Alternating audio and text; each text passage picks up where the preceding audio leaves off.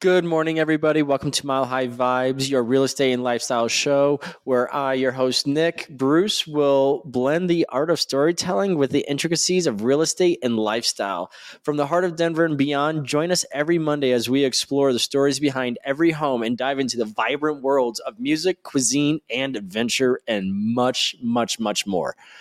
So, I just want to introduce this show today, and I'm pretty excited because this show is really just talking about the different architects and how really a house becomes a home. Because that's one thing that I think everybody is curious about, just in general, and almost all the time. Because no matter where you are, if you own your place or if you're just renting, we all want to have that space that we can be like, no, this is ours. Sorry. This makes me feel happy, or this is where I go to meditate, or this is our bedroom or our entertainment room. So we're definitely diving into all of that, but I do want to discuss just three architects kind of briefly. And I'm going to start doing this, once a month. It's just kind of talking about a couple architects that I like. And it's not all the architects. And I wish I could talk about all the architects. But I know that there's so many out there. And I do have a lot more in almost every category that I really, really do just gravitate to and really, really like. But for this episode and for this purpose, I'm going to talk about three. And the three that I'm going to talk about is Vorsanger Architects, Rowland and Broughton, as well as Sexton Lawton Architects. And the reason I bring all three of them up is because they all three, to me, are either modern or contemporary kind of styling.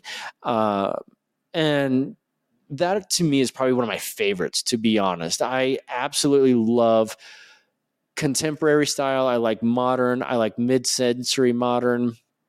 And I like turn of the century, but at the same time, I think modern contemporary would be more of my style and more of what I am really just kind of looking for.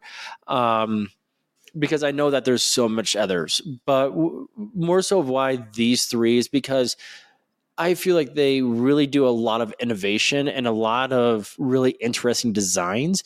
I know that Rowland and Broughton, they were the ones that actually designed and were the architects for the W Hotel in Aspen. And it's truly incredible. If you ever go out there, if you're just visiting, definitely check it out. It's a really cool hotel. The architects were very, very precise is not necessarily the right word, but they're very precise and intentional with how they were doing every single element. And I love how they were able to, and how all three of these groups are able to, all three of these firms are able to bring the outside endeavors and the outside adventures into every space that they actually create. And that's not very easy. At least I don't think that that's very easy to do. I do a little bit of hobbying, interior design, but I'm nowhere near my neighbor who's an interior design and the works that people can do in that capacity. But I do have to say that all three of these firms are truly just ingenious with how they put things together. And like I said, it's not just these three. There's other ones out there too, but these are at least the three that always catch my eye whenever I'm looking for things in that capacity, whether it's for clients or if I'm just, looking for my dream house, because aren't we all? But at the same time, each one of these firms likes to create sustainability, and they really like to use innovative materials. But not just that, they also really are very in tune with the outdoor spaces and keeping in harmony with how those spaces really reflect the house itself. Because we all know that you're always going to be surrounded by nature, or mostly surrounded by nature, when you're living here in the Colorado area. So why not bring in those elements if that's why you moved out here, or that's why you are up in the mountains? So to dive even more into things, talking about the art of the interior design as well as the significance of it. And interior design is extremely important because that's what really transforms everything. Like you can throw, a container in the woods and everyone will look at you like you're crazy, probably, if that's what you want to live out of. But there's a lot of architects out there that blend those different elements. And that's one thing that is truly mind blowing. So to bring something so, I guess you can say harsh to something so raw, and then make the interiors seamlessly blend and make you feel like you're in another world, that's truly an art form in itself. So even more than that, like especially when you're here in the Colorado area, because a lot of people are very much so into those different types of vibes and feels. When you step into each room can be different. It doesn't necessarily have to be, but each room truly does embody that space, that arena, that area, because even though it could be let's say a 6x6 bathroom, you can make that bathroom extremely happy with wallpapers and colors and different faucets, different sink colors, everything of that nature. That is where that true art form really shines, is not really because, sorry, it's through the understanding of the different elements. And that's one thing of why I feel interior design is so significant, because you can have a space that makes you feel happy, or a space that's like, oh my gosh, this is where I can go to meditate, and this is where I can go to sleep, and this is where I can go to, have all of my entertainment. So it's very, very significant in every capacity. And I'm not talking just for people that own their houses. This is also important for those that are just renting. I mean, if you have a landlord that's okay with you, painting your interior wall, go ahead and paint it. Just know that you're gonna have to probably paint it when you get done. And even more than that, it's each room or your house, moreover, is an embodiment of who you are too. And it shows the way that you present yourself and your creativity even. So as well as lifestyle, I can definitely say that it's definitely about your lifestyle too. And we're going to dive into that in a few minutes, but definitely into that. But with a lot of ways that interior designers can bring that vision to life and bring the personality and lifestyle of its inhabitants, is kind of the same way of how I work and how I do business. It's really just going out and meeting those people and saying, hey, let's go around, let's go to a museum, let's go, to shopping malls or something of that nature. I mean, getting out and connecting in that kind of a capacity to understand the real essence of who someone is always that other art form. And it's always what makes a house a home. And to me, that's probably the most important thing out of anything about a home and your dwelling or wherever you live is how that home makes you feel and how that space makes you feel. I do think that even though people such as myself, and I even checked with friends. I mean, I have a lot, and some of my favorite one of my favorite interior designers, there's two, and they are both in Chicago, and I met them both when I was in Chicago. They are just absolutely incredible, and I absolutely love with what they do. I mean, one of them is Michael Abrams, and congratulations on your new project, first of all, because that is truly amazing.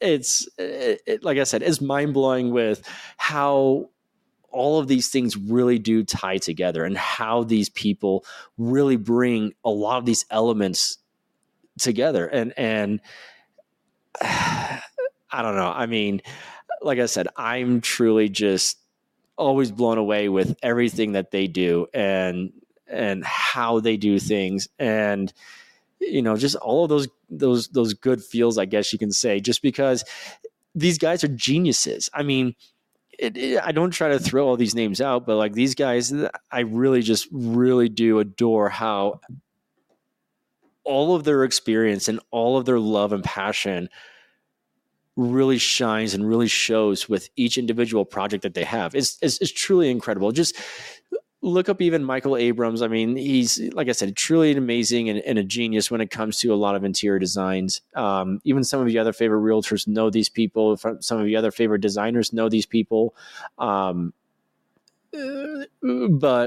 shout out to you, Michael. Congratulations again. And I'm glad that I'm just glad that your business has exploded too. So it's great to see. Anyway, the next thing I want to talk about is mountain homes versus your city home. So the architect is definitely going to be different unless you're building both from scratch. Now, if you're building both from scratch, I mean, you can go almost sky's the limit with that, just depending on your budget.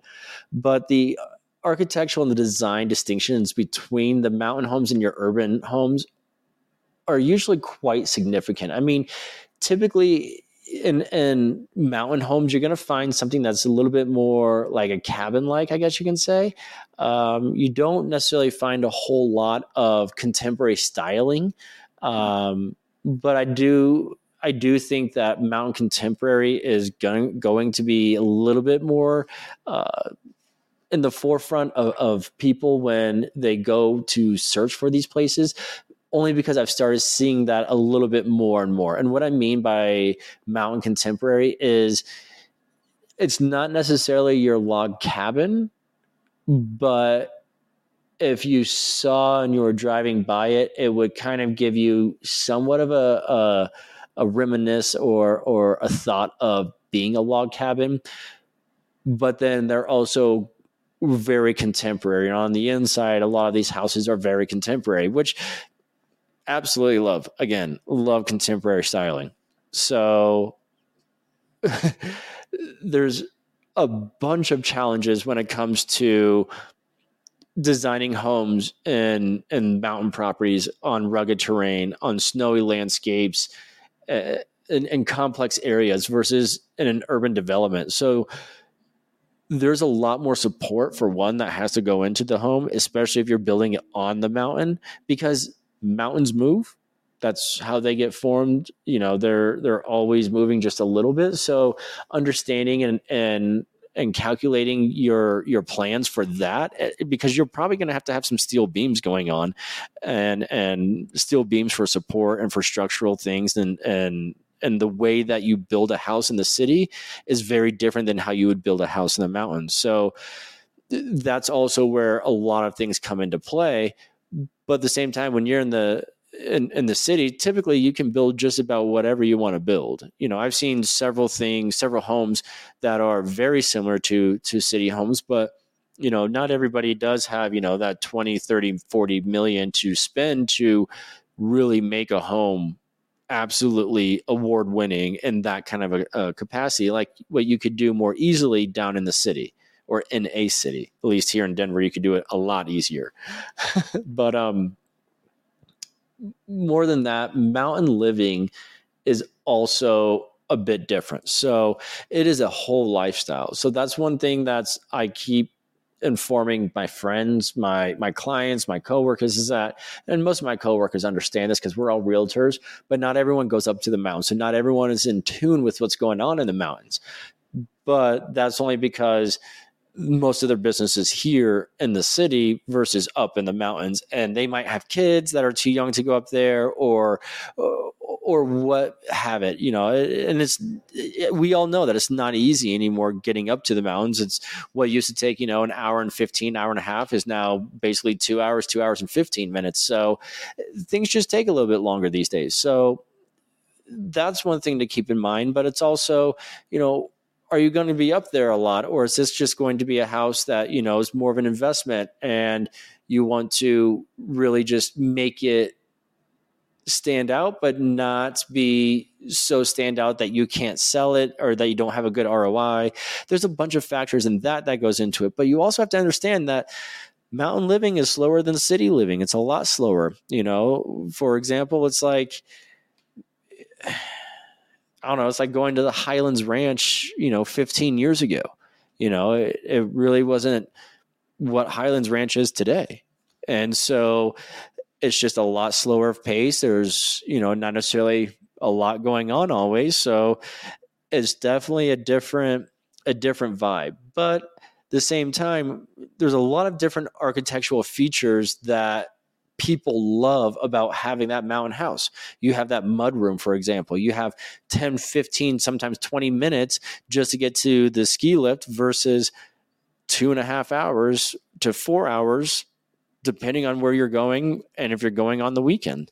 There's a lot of different things of that capacity, but even more, you get views, you get unmatched skies with beaming stars and constellations and even shooting stars. It's definitely a vibe up there. Now, for me, I absolutely love being in the mountains. To me, it's one of my happy places. So I could be up there, but I could never personally be a full-time resident, but I could probably be something like,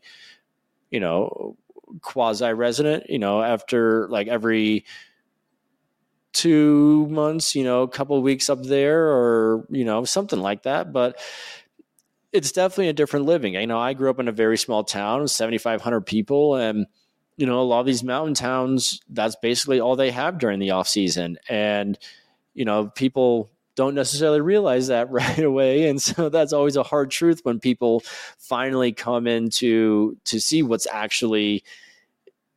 they're actually getting into. So, it's like I said, it's just different living, but it's a different style too.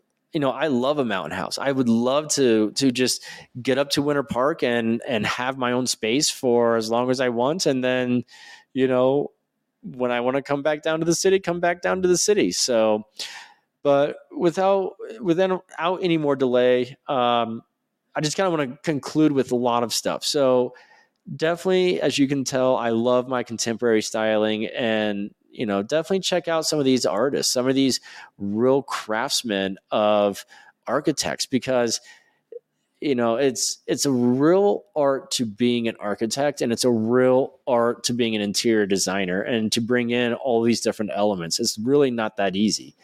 But even more than that, I do invite you guys to, if you're dreaming of your mountain house, or if you are in the works of planning for your mountain house, reach out. I would love to assist you guys. I would love to connect you guys with the different people that I have, the different people I know, and really just make sure that you guys are really taken care of in all capacities, whether it's buying the lot, whether it's finding the architects, finding, different areas to be, or even if something's been built, finding that townhouse, that condo, whether it's in the mountains or down in the city.